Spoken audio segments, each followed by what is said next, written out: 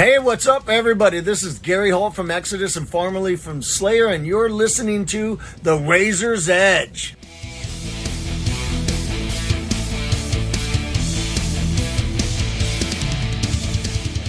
What's going on, guys? It's Tom here with Mike from Devildriver. How are you, sir? Are you well? I'm well. How are Good. you? Yeah, not too bad, man. Not too bad. I'm all good. I just want to, before we get started, just wish Des a massive fucking happy birthday to begin with. What a day to have your birthday on when the brand new album has just been released. Dez's birthday and finally got the rest of Dealing with Demons out today. Today's a good day. Today is going to be a great day. But before we get onto the album, we'll go back a little bit. So obviously, how was your pandemic season? I know it's kind of disappeared now. It's not really a thing anymore, but I know obviously Des suffered quite a bit during. So but for you personally, how was it for you? I was one of the lucky ones. I'm very, very fortunate to um, say the pandemic didn't really affect me a whole lot, It's good. and um, I guess in some ways I kind of welcomed it because it gave me a much needed break from touring. I've pretty much been spending 6 to 9 months out on the road since 2004 with the band, with little breaks here and there for if we weren't on the road, we are working on music, recording, and gave me some time to spend time with more time with my family that I had missed out on. I've got three nephews and two nieces that, you know, for the most part, I kind of missed them growing up. And, you know, unfortunately, two of them are in college now, so they moved away. But I got to get some time in there before they left, and sleeping in my own bed, being able to go surf all the time whenever I want. I got engaged. Just got involved with more real life stuff, and it's been nice. But after 3.5 years of not touring, I really was excited to get back out on the road and find out if I still enjoyed it or not. Yeah, And the second I got on that bus, I knew it felt right. And I like being around my friends. It's we're very happy camp, and we enjoy being around each other, and it's fun. I think it goes to show though. Now you're 10 albums deep. That it's clear that the chemistry with you guys is second to none. It's incredible. Yeah, and even with the guys that you have come and gone, like Austin, Neil, I'm still two of my best friends.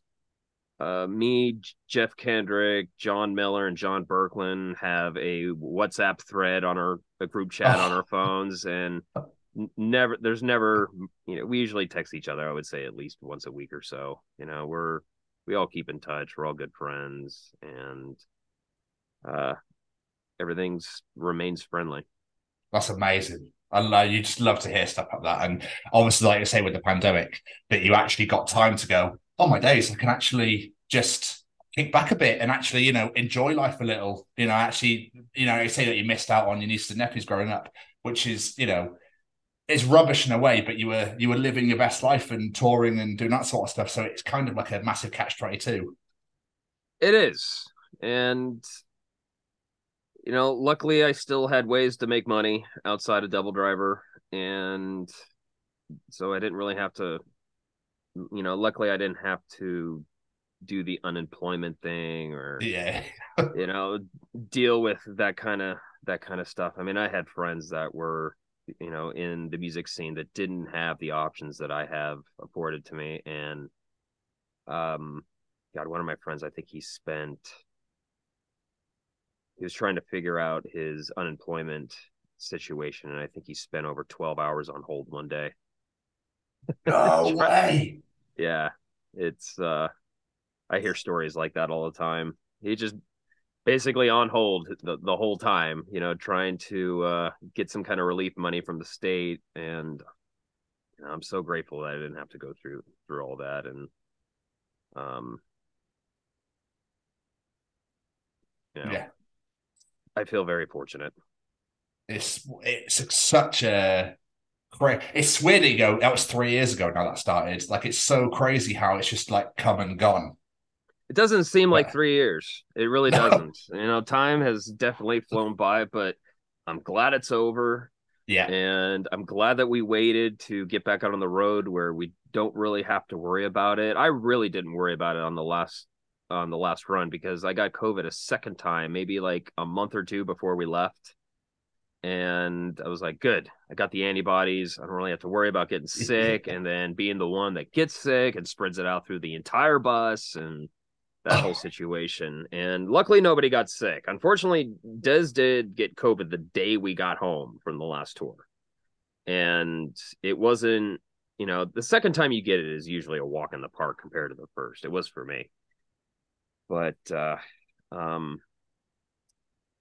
that's part of the reason why we decided not to do meet and greets on this last tour is, everyone was asking me why. And it's, I was concerned about Dez's health and him yeah. possibly getting COVID again and the tour getting cut short. And it's just like, let's not go out there and, be afraid about it, but let's just go out there and just, be a little extra careful just to making sure the first time we go back out again is a success. And it really was, having Davir and Alex in the band was just awesome.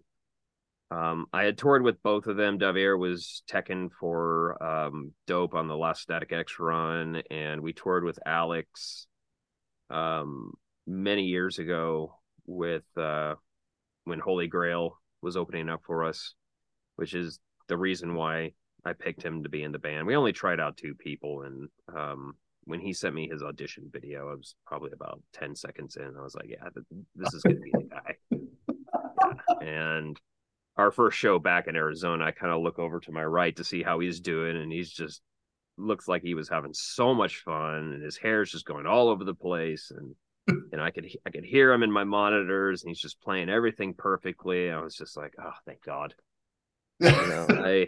You never know what to expect when you get somebody out on the road, and things can go really bad. And luckily, that's never happened with us. We've always had solid road dogs in the band that really enjoy the lifestyle, and Alex and Davir fit right in. And then obviously having Miller back in the band, I was 99% sure he was just going to have the greatest time of his life on this run after being out of the band for 13 years, I think. And he did. And I just love having him back in the band. Yeah, it's incredible, especially when you get to be, with your best friends, stuff like that, and you get, they're just living their best life. You're like, good, don't have to worry about them. I can just leave them be. Look at them. Look at them. Everyone, look at them. Miller and I have known each other since I think he was 19 and I was 18. We met in college.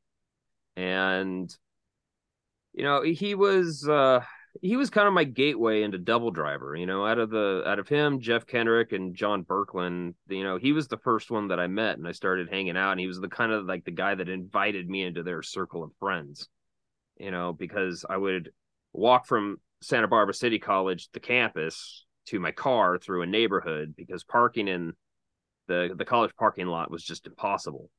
So my first day of college, I actually, found a place in a neighborhood nearby where I could park, and I would walk by where the 3 of those guys lived every day on the way to school. And Miller just saw me walking one day and was like, I bet that guy's into heavy metal. And he came up to me, invited me into the house, and it just kind of came out like their house was like the hub for, anybody in Santa Barbara that was part of a heavy metal band or was interested in heavy metal. Like we all kind of just congregated at their house. And if I had time in between classes, I'd be like, well, I'm going to go hang out with Miller, Kendrick, and Berkland and see what they're up to. And that's basically how everything got started. That's beautiful. I mean, I was going to get to that point of, how you guys actually, because you joined 2 years after Devildriver was formed. Is that correct? Yeah, they started. I mean, I think it was probably actually closer to 3 because I believe the album came out in 2002, the self-titled, and they obviously spent at least a year getting things together, with the band before the album came out. So yeah, I would actually say it was closer to 3 years after they, you know, started working on the album. But yeah, that was a fun time for me, life changing. I was how did you actually what actually made you want to be a musician in the first place? What made you go, you know what, this is the life for me? MTV when I was a Yeah. kid. Um, I have two older siblings, or actually I have three older siblings, but there's a 10-year gap between my oldest brother, and then I have a sister that's about 3 years younger than him, and then I have another brother, but he's 10 years younger than my sister, and then there's me. So I'm the youngest. And my oldest siblings, Chris and Jill, they were teenagers in the 80s. And when MTV was, really popping, they were just playing music videos. So they always had it on. And I always heard, 80s music like Depeche Mode, The Cure, Tears for Fears, Susie and the Banshees, things like that, just coming from out of their bedrooms that were not too far away from my bedroom. And I didn't really get into 80s music until I got into college. When I got into college, I really started getting into mainly Depeche Mode and Susie and the Banshees, and the darker side of 80s pop. And but so I think subconsciously they were kind of feeding me the ingredients into wanting to be a musician even before I knew it. But when I saw Def Leppard on MTV for the first time, that was it.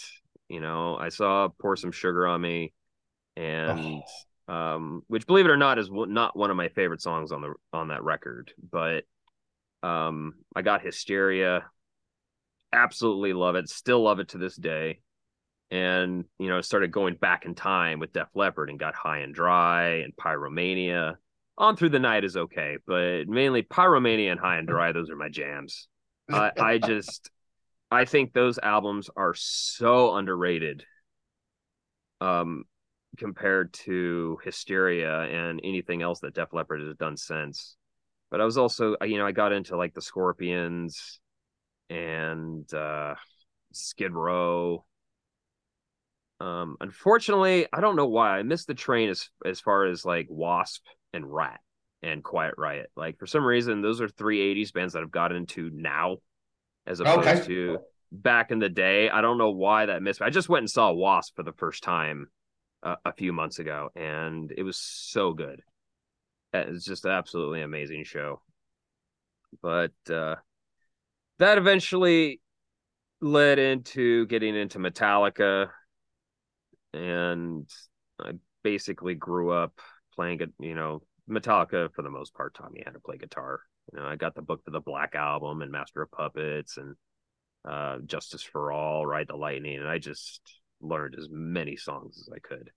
Probably spent too much time learning Metallica when I probably should have been learning some other stuff too. And then that eventually led me becoming a big Marilyn Manson fan in high school, and I started to get more into industrial. Like one of my brother's friends, we were driving.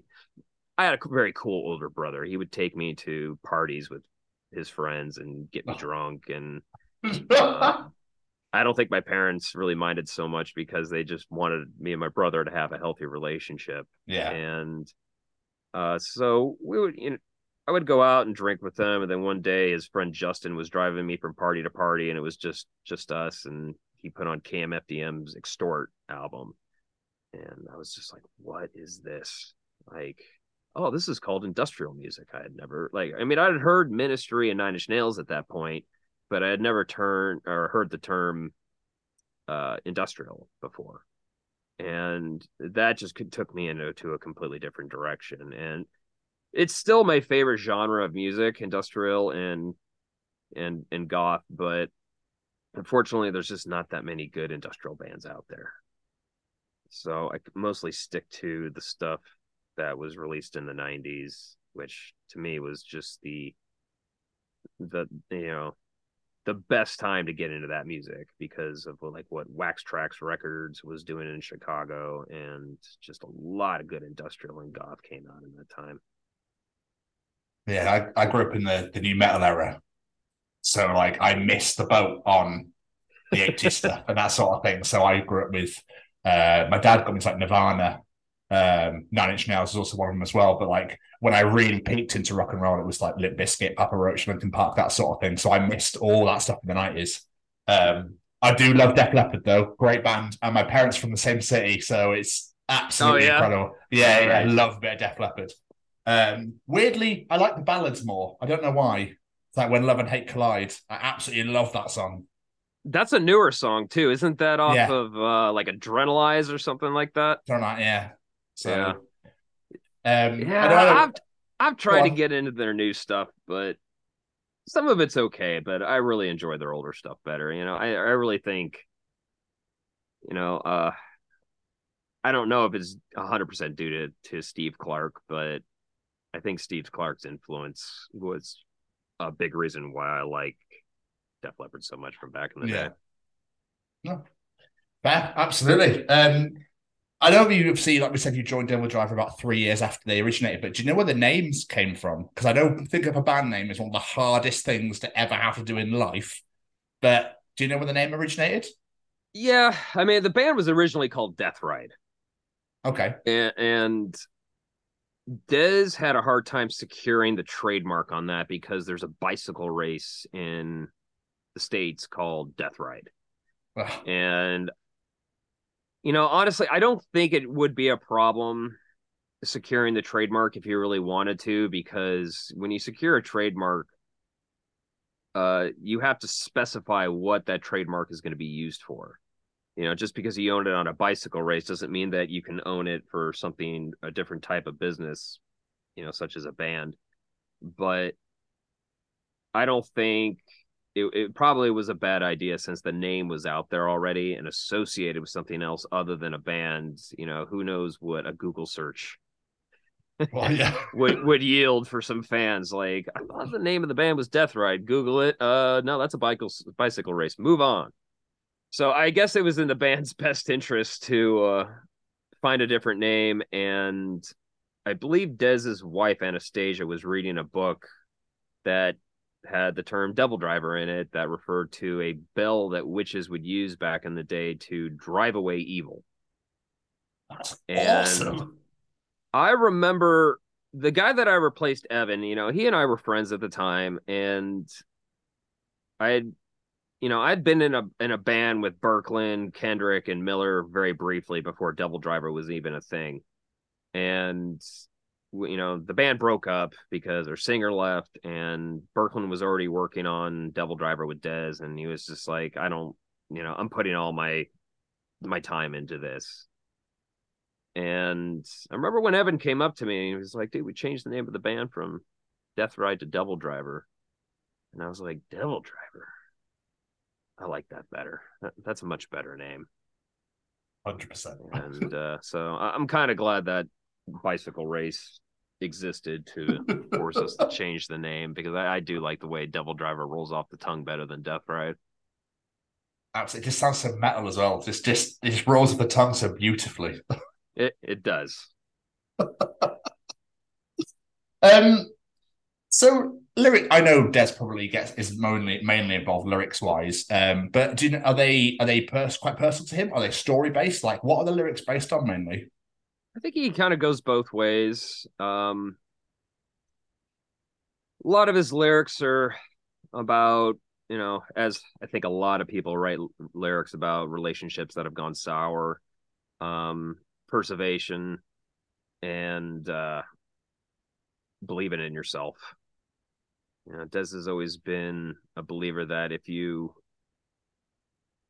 really, if you know, I hesitate to use the word manifestation, but if you believe in something hard enough, you really believe in yourself, and you want something to happen, that's under your control to make things happen for yourself or for other people around you and people that you love. And I think he focuses his attention a lot on that when he's writing.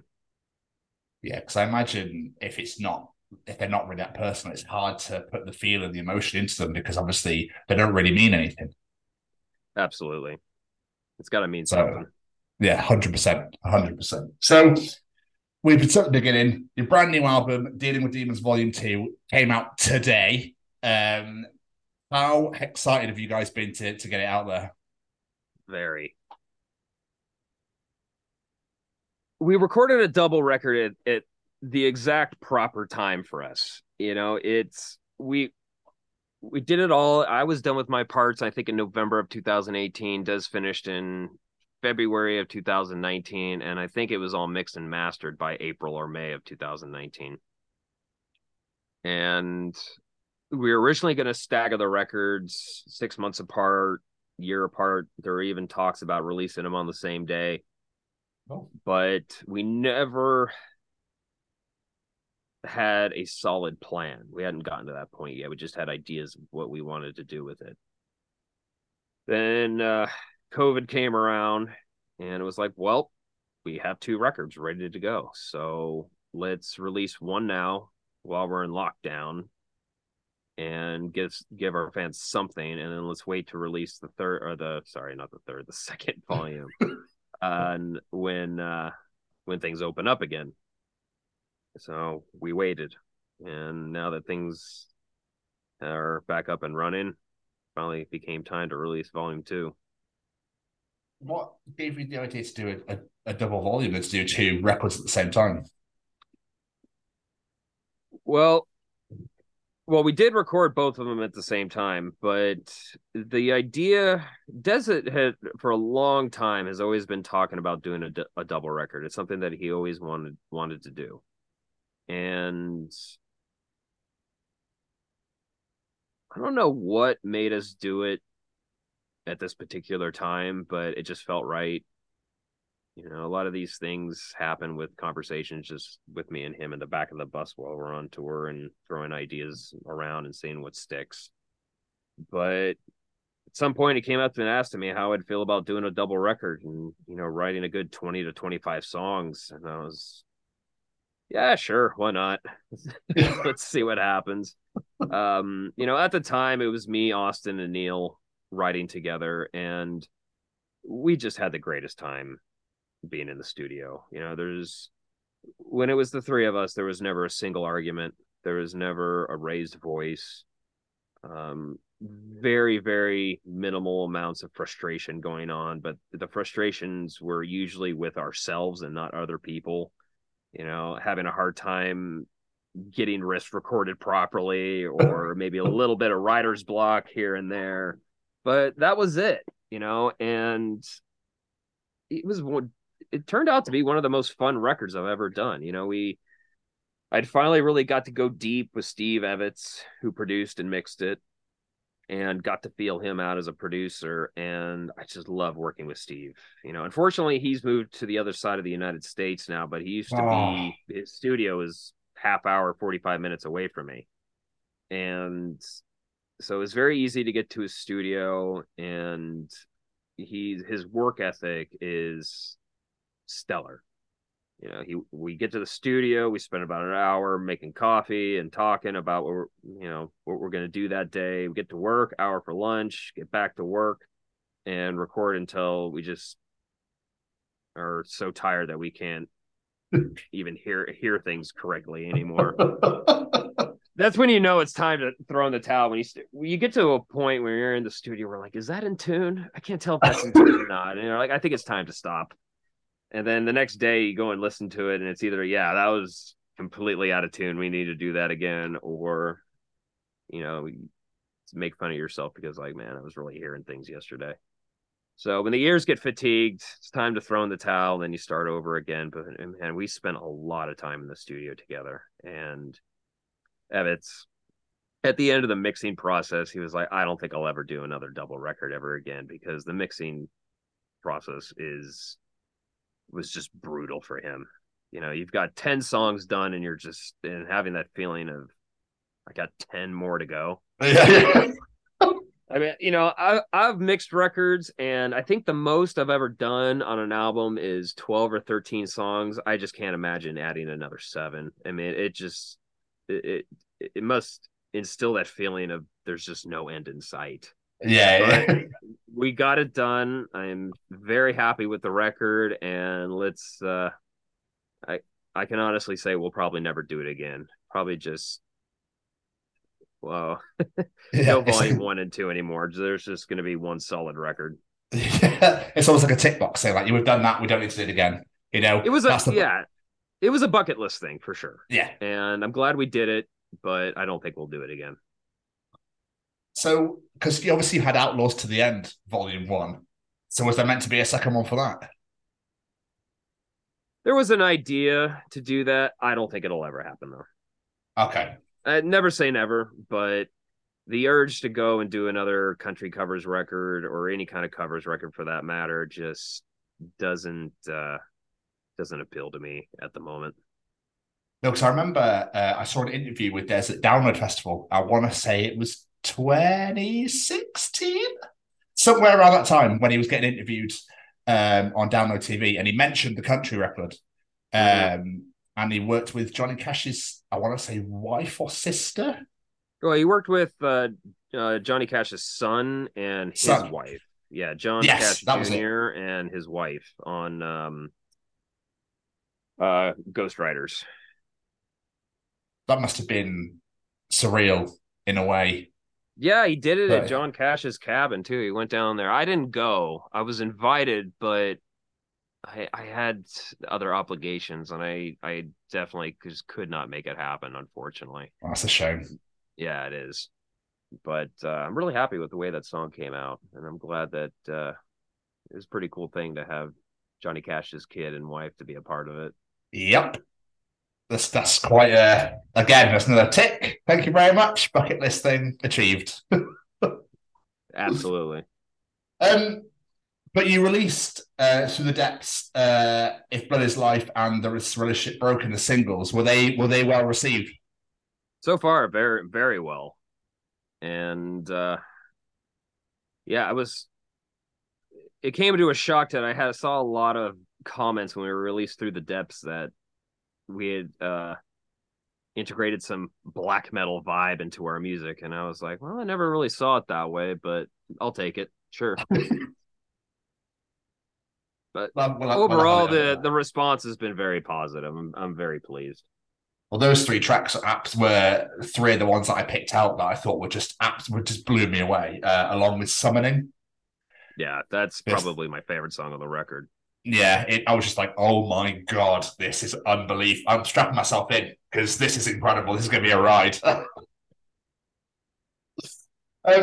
what do you feel sets this album apart from the other 9? Well,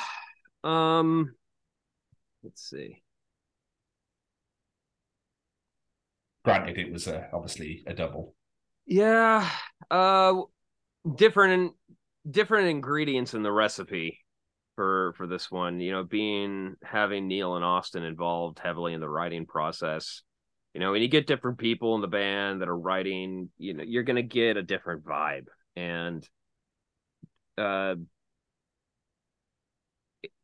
when we were doing Trust No One, I started that record on my own before we had even hired Neil and Austin. And it was a very weird time for me not having Berkland and Jeff and Miller around. You know, I saw it coming and it made me sad. And I was literally, you know, this is where we do a lot of the writing now in the studio. And I was literally up against the wall. And I just started, and I kind of looked around, and I was like, you know, I'm going to build this whole studio. We're going to have a cooler vibe to write in, better, you know, recordings, just better everything. And I remember thinking to myself, they're all probably going to fucking quit. And sure enough, you know, Berkland came down here once, right when I finished building the studio, because it took me about 1.5 years to finish. And we worked on one song together. And shortly after that, he decided to throw in the towel as well. You know, Miller had already been gone, and Berkland and Kendrick decided to quit. And I was like, well, I guess I got to start this on my own, if not do the whole damn record on my own with just me and Dez. But luckily, we found Austin and Neil, and our chemistry just we vibed right away. But we had just met each other when we did Trust No One. And then we did a covers record, which is a much different thing than throwing together a record full of originals. And so by the time that we got to writing for Dealing with Demons, we had worked on 2 records together. We had done a lot of touring together, and we had become much better friends over that time. So by the time we got to Dealing with Demons, we were very comfortable with one another. We knew everybody's strengths and weaknesses. I have strengths and weaknesses that are basically balanced out by Neil. Like Neil's just a better lead player than I am. It'll take me a week to write a solo until I'm happy with it, where it literally will take him about 10 minutes in some cases. And a good example of that is the solo on You Give Me a Reason to Drink from Volume 1. I didn't even attempt to write a solo for that. After I finished writing the song, I was like, I just knew that his style would lead to better results for a solo on that one. And I just hit record in my studio one day, and I'm just come up with something out of nowhere, and he did. And it changed a little bit when he did the final recording with Steve, but I would say it was like 90% there, and it literally took him 5 minutes. That's nuts. The people that can just do that, they literally give them a guitar and they go, "Oh, awesome, cheers." And they're away. Like, wait, hang on, what? Yeah, and then do it again. Yeah, he's just that type of lead player, and I swear to God, it might have something to do with the fact that he's left-handed, but he plays right-handed, so his dominant hand is on the neck. Oh yeah, of course. Where my dominant hand is plucking the strings, and that's. I feel kind of where I do a little bit better than some players is the right hand stuff. When I was in college, I was in this blackened death metal band, and a progressive blackened death metal band. And we had songs that were 15 minutes long, and it was just, tremolo picking for almost through the whole thing. And I developed a very good right hand with my time in that band, but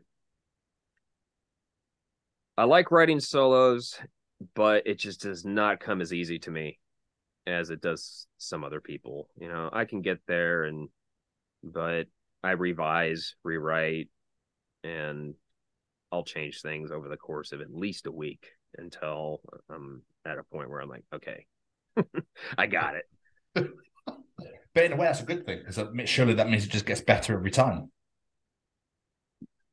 Sometimes. But sometimes I also need someone. I like collaborating with people, but sometimes I need someone like Neil or Austin, or, in the future for the next record, which will be Devildriver, Alex, and Miller. But I don't know when to stop sometimes. I like to have someone there to tell me when something is good or not, or if I should make it better. And a lot of times I think I throw away a lot of stuff that would have suited the song or the record very well, but for some reason it just doesn't work for me, or I don't have that person in the background going, "No, Mike, that's good." Like, just leave it. And Austin and Neil were very good at that, having them around, because you need to have other people in your band that you're writing with opinions that you trust and will accept without getting offended, or just having that person there where it's just like you just don't respect their input whatsoever. That just doesn't work. But Austin and Neil, I really respected their opinions, and it was a lot of fun. I had so much fun working on these albums. No, it's good, because obviously there's so much, is like you can just overdo it, can't you? If they get to a point where it's like you get it to a point where it's perfect, being like, "Oh, I don't quite know about this part here. I might change that and that." So it's always good to have somebody else go, "No, you're good. You're good. Honestly, don't touch that anymore." That's exactly what happens with me. So it's always good to have someone in your corner watching you and giving you some input. So you could waste a lot of time just rewriting stuff until you think it's good, even though the last 10 ideas you came up with were awesome. I mean, picking a set list for you guys now for touring must be horrific with how many tracks you've got.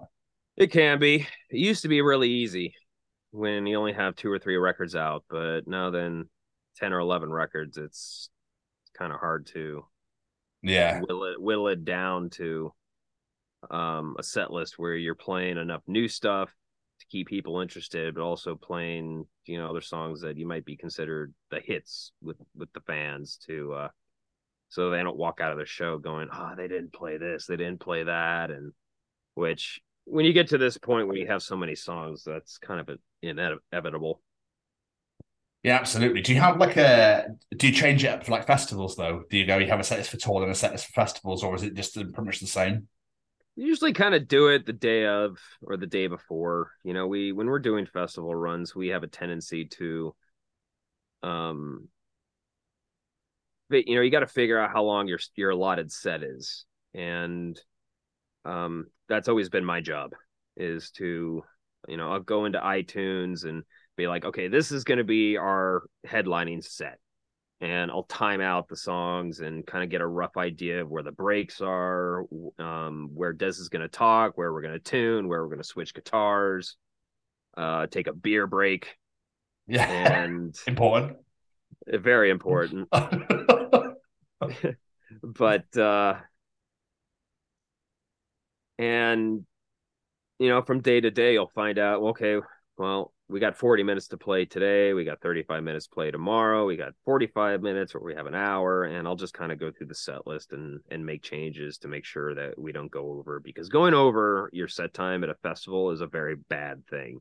Not only do you piss off the people in charge, the crew and the workers, but he also run a risk of really pissing off another band and cutting into their set time, which is something you don't want to do.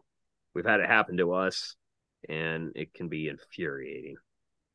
Yeah, I can't even begin to imagine. Obviously, I have no clue, but because you were meant to obviously be playing Bloodstock this year, and I was very excited to be seeing you guys. Clearly, I totally understand why you had to drop out for obvious reasons.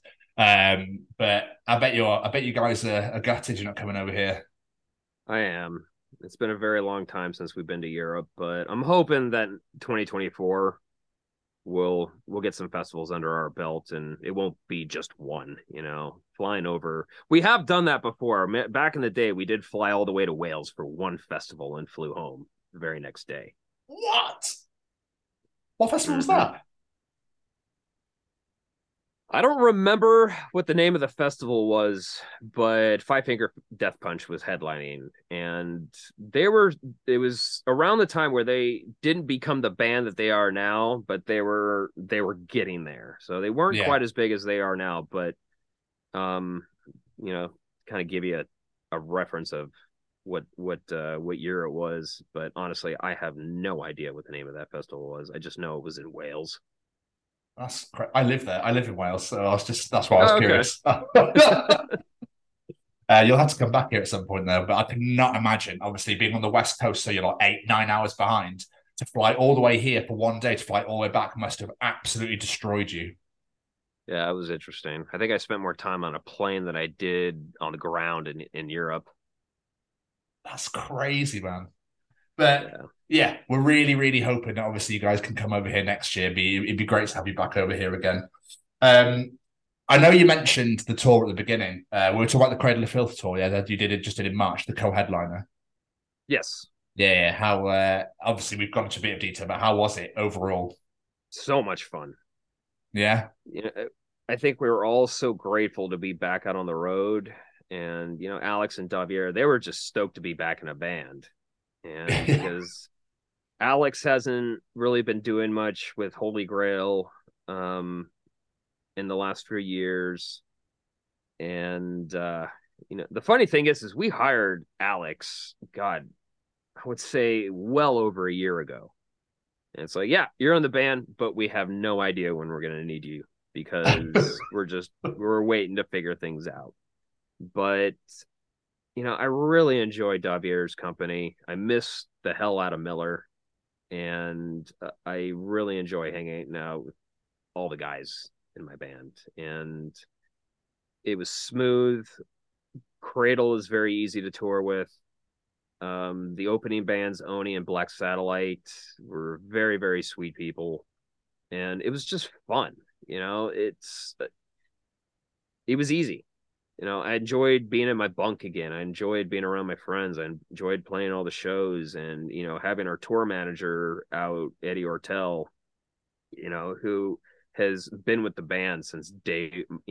He and I started working for Devildriver on the same day. And so Eddie's been kind of a mentor to me, and to teaching me the ups and downs and how to conduct yourself properly on tour. And he came back out on this tour and was doing sound and tour managing us, and it's nice to have the family back together again, especially with me, Miller, Eddie, and Dez. I mean, we just go way back.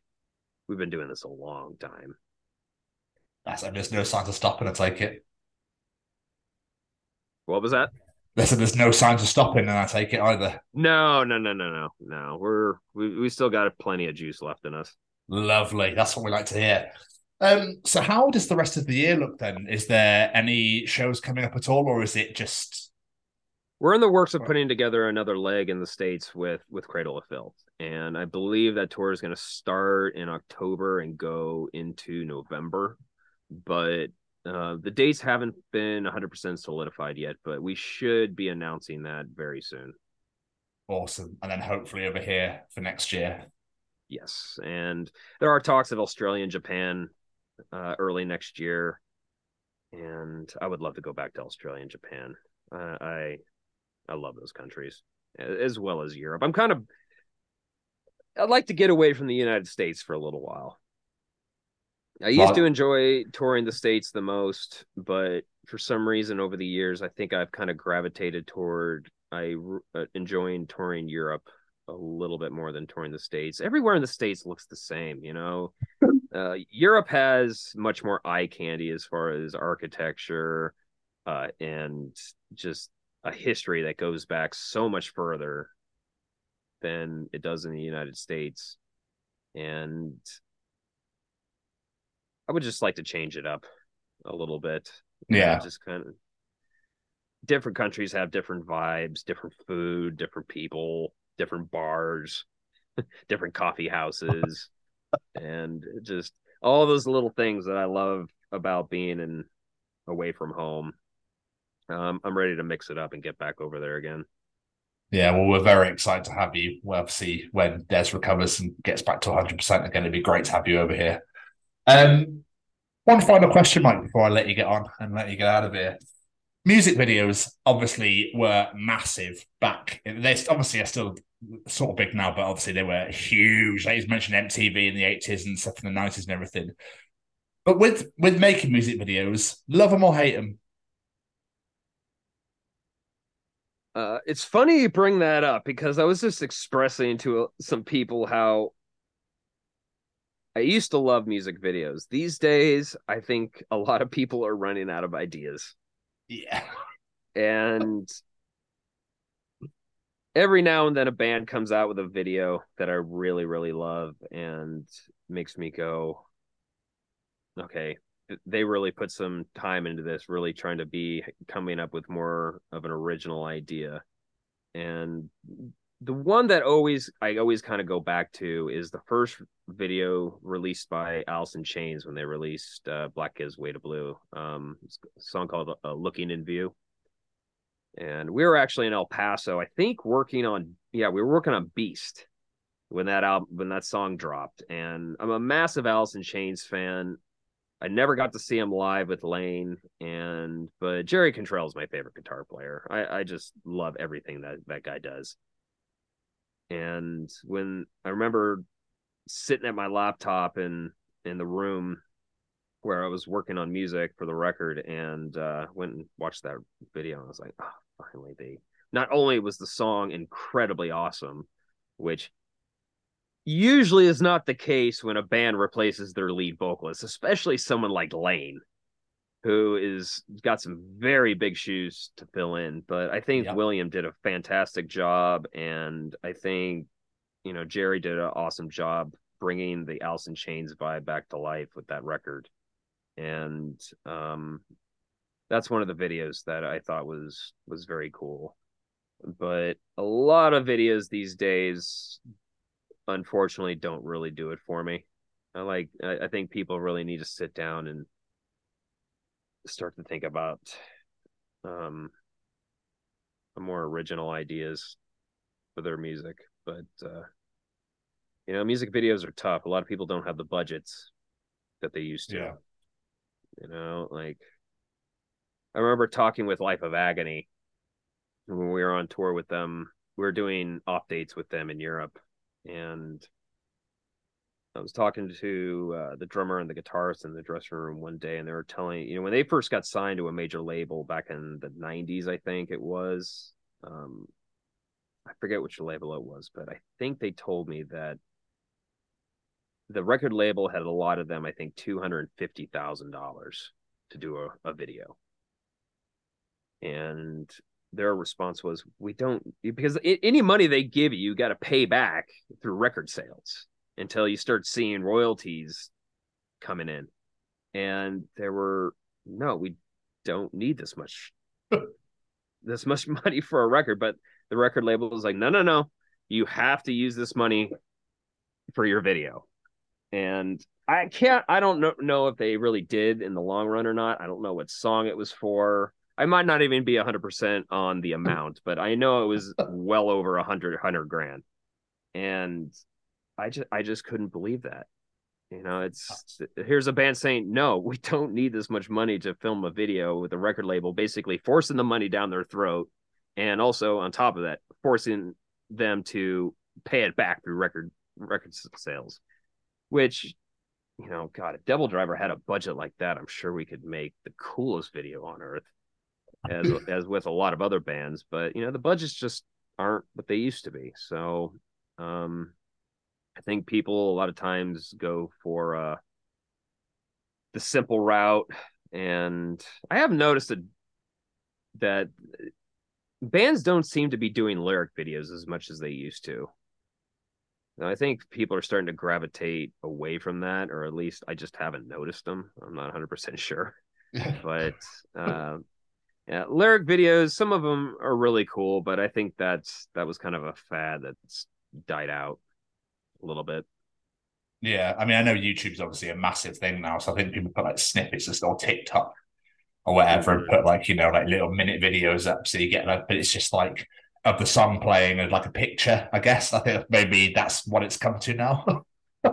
Yeah, I think so. Mike, this has been absolutely amazing. Thank you so much for taking time of your morning to sit and chat to me. Are there any plugs, social medias, anything you want people to go and check out? Well, album comes out today. Go get yourself a vinyl. Go to Spotify. Go give the record a listen. Apple Music, whatever you fancy. And for those that are listening in the States, we got another tour hopefully coming up in October through November. Maybe a little bit of Japan and Australia 2024. Hopefully a festival run coming in 2024 throughout Europe. We'll see. And we've already begun writing on the next record with an old school member who was a big part of writing back in the day, John Miller. And so get excited. The next record is going to be special. Oh my days, unbelievable. Mate, thank you so much, my friend. I really appreciate your time. Dealing with Demons Volume 2 out now, so make sure you go and check it out. Go stream it and play it to a 15,000, not even 11. Get it right up. Take care of yourself, my friend. Have a wonderful day, and I look forward to seeing you over here soon. Yeah, you too. Thanks for having me.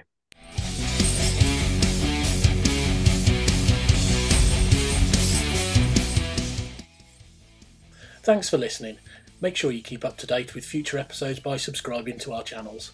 For more information on this podcast, or for all the latest music news, reviews, interviews and more, head over to our website, www.therazorsedge.rocks.